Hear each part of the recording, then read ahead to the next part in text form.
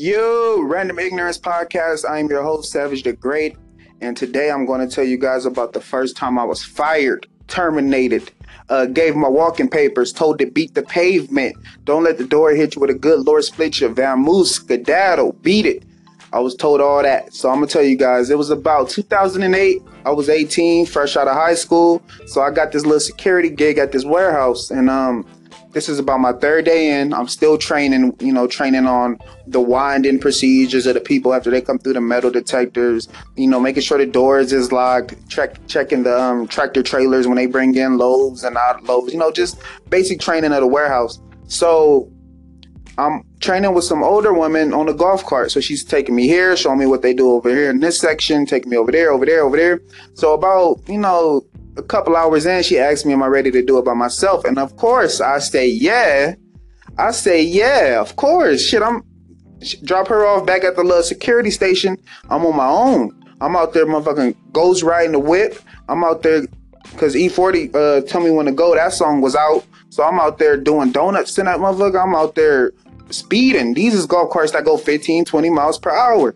And she always used to tell me, keep the lights on. When you coming through a little cross intersection where the racks are, make sure you honk your horn. Make sure you slow down, drive at this speed. Man, I ain't hearing none of that.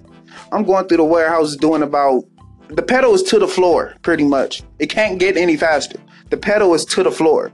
No light on, no horns at the crossing, and all of a sudden this big ass forklift just back into the where I'm heading towards, backs out, and I got to swerve, and I hit one of the racks, and I get out, check the damage. The tire is hanging on by a bolt.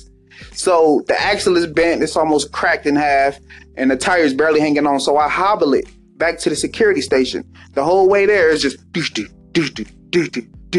so I park it, I get out, I go inside, I go tell, the lady that was training me, she's in there with the loss prevention guy that's basically in-house security.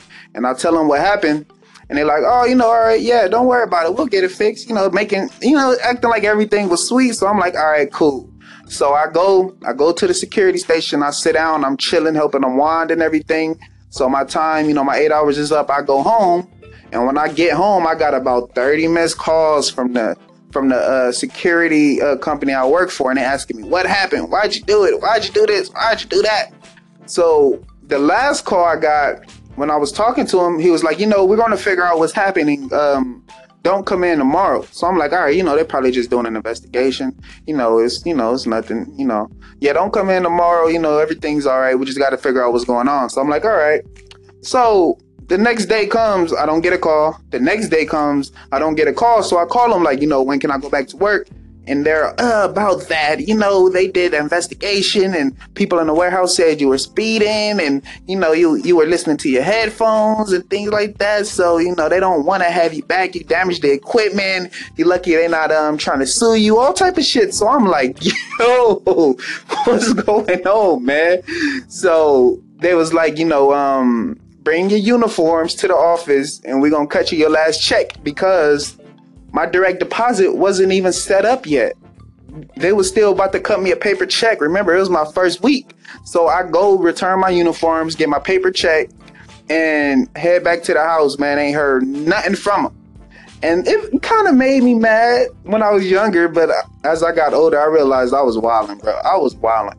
I was going to run somebody over, run into something, run over something sooner or later because the pedal was to the floor, like it couldn't go no faster in a busy workspace. So they got me the fuck out of there, but luckily I bounced back and got a better job after that and a better job after that. So, it was just the growing pains, man. But that was the first time I got fired. I was at work for 3 days and they got me the fuck out of there. Of course, I don't even list that job on my resume. Of course, I don't even mention it when people ask me about my experience because, it wasn't, it's not a good thing, bruh. But I appreciate y'all for listening, man. Random Ignorance, Savage the Great.